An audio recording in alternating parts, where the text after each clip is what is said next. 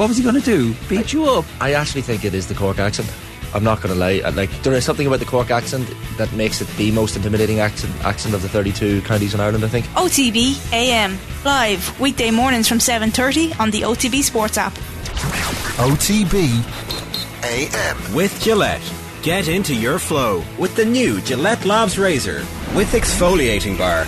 Back to the football, to the other derby. Martin Lipton, good morning to you. Good morning. We'll get stuck into the other derby in just a couple of moments' time, but I want to ask Is about... there another game this weekend? I know, we were just talking about the other derby, and then somebody texted in to say they're looking forward to the chat about the big derby, which, England, before we get into that, Martin, if you don't mind, we've asked you a lot about Gareth Southgate on this show, and you've a long and stated affiliation, and I think it's fair enough to say affection for the man. Very disappointed. Go ahead, yeah. So as I said, I think it was an interesting game on Monday, in that they play. It was a bit cautious, I thought, the first 35 minutes, and England had a very good spell before half time. Sterling really should have scored, and they could have been 1 or 2 up. Then the goal hurt them, and they 15 minutes they were a shambles. They really were a mess, and I thought Germany were going to win 2 or 3 or 4 at that point. It looked horrible, and as soon as England got 1 goal back, they became a very different team. Deservedly went back in front and played really well, and then the goalkeeper's thrown one in. But the mood at Wembley, which might have been starting to get slightly nervous, even perhaps mutinous, ended anything but that. It was a very positive feel from the fans at the end of the game, that they were very confident, much more so than they had been at the start of play. Can I ask you about the biggest, one of the biggest accusations levelled against Southgate at the minute is in relation to Harry Maguire, and it's not really a conversation about whether I or you feel that Harry Maguire should start, but it's Southgate's management of the situation almost. And almost by his own admission, listen to him afterwards, he was talking about Maguire lacking confidence, needs game time, which of course he won't get, you suspect, between now and World Cup time comes around. Your thoughts on that specific thing, because people would say he should drop Maguire, get him out of the firing line. Better for Maguire, better for England, better for Southgate. I think it's very hard to keep Maguire in the team at the moment, the way he's playing. Unless he gets some football and shows more confidence. But I would say that United have got, I think, 13 matches between now and the World Cup. By the very nature of football, he's going to play some football. They can't pick the same team every game because they're going to end up with injuries and everything else. So he is going to get some football. Whether that's enough for him to regain his confidence is another matter altogether. There's no question that whatever happens, he'll be in the squad, because he's a player that Southgate likes. He's also got experience, and he's played well in tournaments in the past, even in the Euros, if you remember. And he wasn't in great form going in. When he played, which was after the first game, which he missed through injury, he was actually really good. So there's that part of it. But I have to say that the danger I felt on Monday night was when he made the first mistake, or in fact the first 2 mistakes for the first goal. He's then gone trying to chase a degree of I wouldn't say retribution, that's not the right word, but a chance to get the story straight, to get himself back as the hero of the hour. And in fact, that actually made him even worse, because he then gets caught in a position he should never be for the second goal. So there is that danger that he ends up trying too hard to justify his place in the squad when he's not confident, and therefore makes more mistakes. The one thing I have to say is, who else plays left side centre half in the 3? There's the issue. But surely from Southgate's point of view, you're looking at a player devoid of confidence, like you've just had to look at any game he's played over the last year. Even, his demeanour suggests a player who's low on confidence. Is it, despite what you've just said, and obviously it's Southgate's job to come up with an alternative, has it been a mistake for him to stick by Maguire? I think he believes in playing a player into full. One of the things you've got to remember is that he was in that England squad in '96, where the talk all the way up to the tournament was, why are we persisting with this centre-forward who doesn't score goals? And Venables, for whom Gareth has an awful lot of time, a great deal of time, always said, no, I trust this man to come good.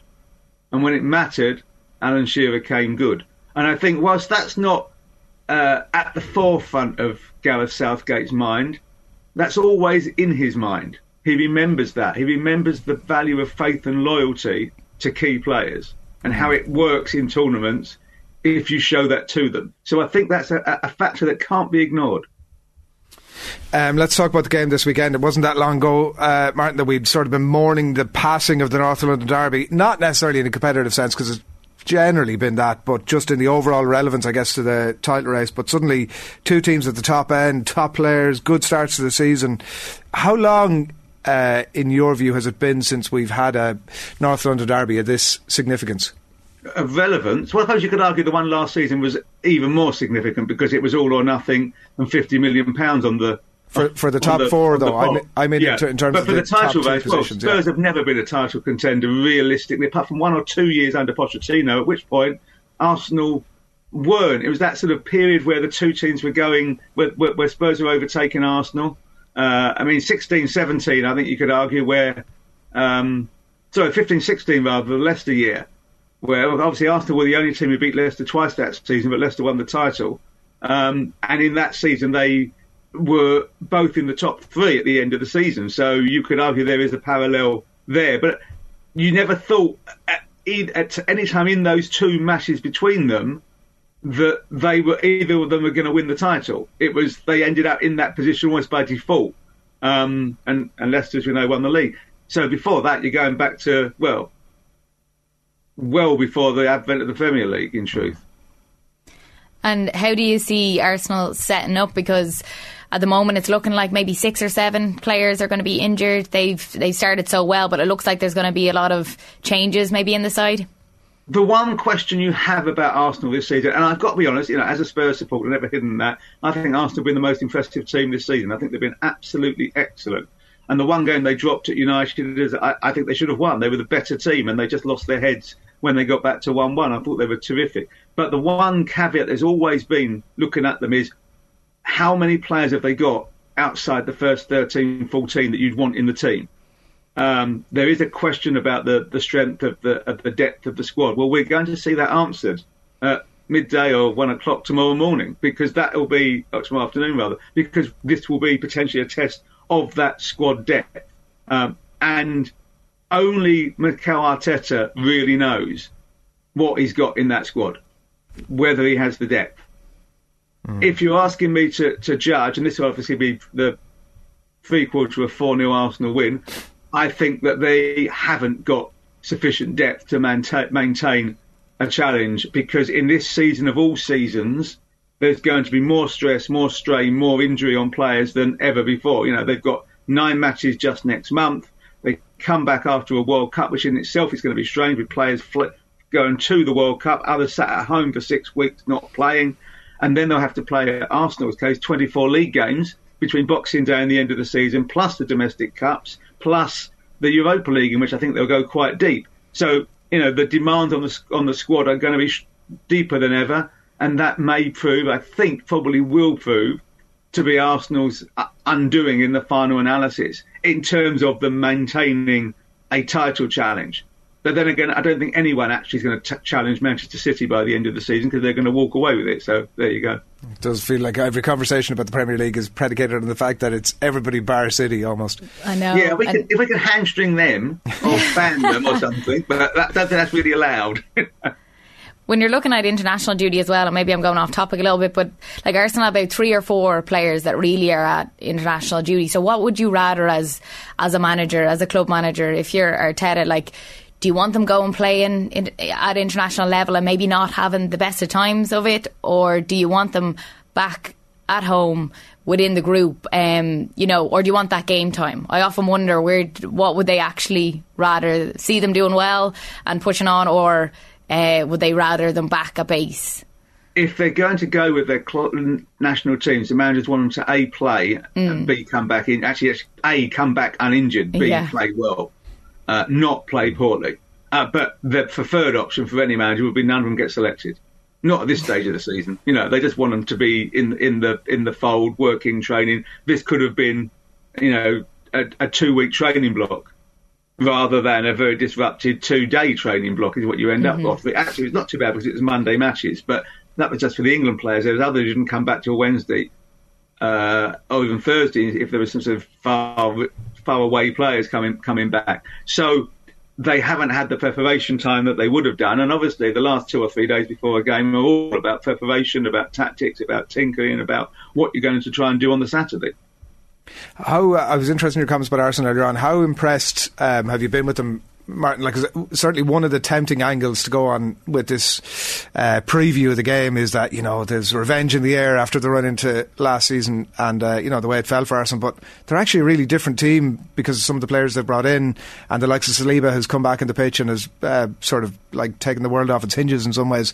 How impressed have you been with them? Well, as I said, I think they've been standout teams so far this season. They've been terrific. You could look at the fixtures they've had and say, oh, well, they should win them. It doesn't matter whether they should win them. They have won them. And they played really well. And they played with a panache and a certainty and a conviction and a dominance that we haven't seen from an Arsenal team in a very long time. And I have been really impressed. I'm a massive fan of Bukayo Saka. I think he's a fabulous player. And I would do anything to get him in my England team. I don't care who I have to leave out, apart from Kane, who you can't really leave out. But I want Saka in my England team. I think Odegaard has been excellent for them this season, and they missed him in the last game and still won. Saliba, as you say. I think when you end up playing Ben White out of position, that tells you how well the centre-halves have played, because he obviously wants Ben White in the team, and he's playing him at right back. Now, maybe because of injury to Tomiyasu, but even so, White's played there. Ramsdale's been solid. The injury was interesting because they were very keen on the Ukrainian boy they got, Zinchenko, they got from City, but he had a few knocks. And then Tierney came in and he got an injury, so we don't know who's going to be fit enough to play left back. They wouldn't really want to play Xhaka at left back. Talking of whom, he has led by example, hasn't he? He's been excellent as well. They haven't had a weak link this season. That's the truth. They've been really good, and you're allowed to say that. I mean, there's nothing wrong with praising a team that plays well. And from a Spurs point of view then, what do you think? I suppose at the moment it's been defensively at times. There's been questions, but they're scoring goals. They're scoring a lot of goals. I think they've scored the most behind City so far this season. Yeah, they haven't conceded too many either. I don't know how. I mean, the Leicester game, they were an absolute shambles at the back and still won 6-2. The interesting thing, that a lot of Spurs fans are very keen on him playing three in midfield. And they look to what happened when Bissouma came on against Leicester and say they gave them shape and definition. They were quicker on the ball. They had more penetration. Of course, it means you have to play one fewer attacking player. And a lot of fans say, well, why don't they play Kulusevski at right wing back? Now, you're not going to do that away at Arsenal in any occasion, I don't think, because you want the stability that Royale, who, while he doesn't offer much on the ball, he offers quite a lot off the ball, and defensively he's quite sound. But Kulusevski may be injured in any event, having come back from Sweden with a bit of a knock. So he has to leave one out. If he plays three in midfield, he's got to leave Richarlison or Son out. Probably Richarlison, because Son, when he scored and came on and did so well against Leicester, looked like Son again. You can't leave out Kane. But yeah, I think they haven't been great, but they have been successful. And when you've got strikers who can score goals, that buys you a bit, doesn't it? It allows you to not be quite as flowing and fluent as you might want to be if you're winning games, and they've done that thus far. This is a real test. They had a test against Chelsea which they didn't deserve to pass and did, with the late equaliser, because they should have lost that game, there's no doubt about it. That was their poorest performance, I think, of the season, but they found a way to steal a point. They weren't great at West Ham, although they were one up and they got away with a point. The other games they've won. Winning's a brilliant thing. I'm obviously the exception there is Sporting Lisbon, where they collapsed in injury time. But as a rule this season, that they have found a way without playing particularly well. Now, you do think, looking at the collection of players in Conte's squad, that actually they might start playing at some point. And if they do that, then they're going to be really good. Not good enough to challenge City, but certainly top three. A couple of things I wanted to ask you before we wrap. One story by Tom Barkley in your own paper this morning in The Sun. Antonio content. And the headline writers are on their corner this morning. Happy Italian could sign now or on the last day of the season. Juve link disrespectful as he plots long Spurs stay. So he's ready to sign a new contract, according to Tom Barkley there. And nothing like a bit of contract talk to focus the minds and have everybody have the perception, at least, that Antonio Conte is the man they want. And it looks like he's going to be around for the foreseeable future. Does that leave Spurs fans in a happy position? I think a lot of fans will be very keen to see him sign. Look, there are two people's signatures they want on pieces of paper, and one is Antonio Conte, the other is Harry Kane. And that would give certainty and give them 2 years. With Conte, look, it's no surprise that when Juventus are in trouble, he's linked with a return to Juventus. You've got to remember, of course, he fell out with Andrea Agnelli, and a lot of the anti-Juventus get Conte back talk in Italy is because quite a lot of the media don't like Agnelli, and they want Agnelli out of Juventus. And of course, it's the family firm. It is Agnelli and Fiat and Juventus. We know that. So that's unlikely. And also, Max Allegri's having a tough time, and there is a danger that Juve might. Well, right, looking, they won't be in the top 4 this season, and then who knows what happens in terms of the hierarchy at that club. So Conte won't be unhappy at being in demand. Whether he'd want to go back to Juve under the current ownership is less clear, I think it's fair to say. Daniel Levy knows that if he lets Conte go, he'll be criticised. He doesn't want to do that, and he can see that there's something building at Tottenham. But also, the history of Antonio Conte is, let's be honest, nothing lasts for too long. It's not in his nature. He develops jitterbug and wanderlust after a couple, 2-3 years anywhere, because that's what he does. And that's not being critical. It's the sort of manager he is. He doesn't believe in comfort, actually. I think he feels that he has to feel uncomfortable. And he also, as we've seen, does like to promote a little bit of chaos and controversy within a club. He won at Chelsea, and the first thing he did was upset the apple cart. And he went the following season. And, that's what he does. But at the moment, I think he's quite happy. The fact that he's got his fellow countryman in Paratici as his sporting director appears to be a massive benefit, in that he's got someone he can actually sound off to and discuss, and who can get things done for him in the next door office. He's not had that at Chelsea, for example. So I think that's a positive, but he's a strange old fish, and it's a strange old game. I must say I've also enjoyed the story, because ultimately it doesn't matter about Nike making eyes at Erling Haaland across the room in a way that might affect Harry Kane's boot deal. It's been a fantastic distraction. It's a really juicy story that I'm really looking forward to following over the next while. Give us your prediction here, Martin. What's the brief, if you can? What's the outcome?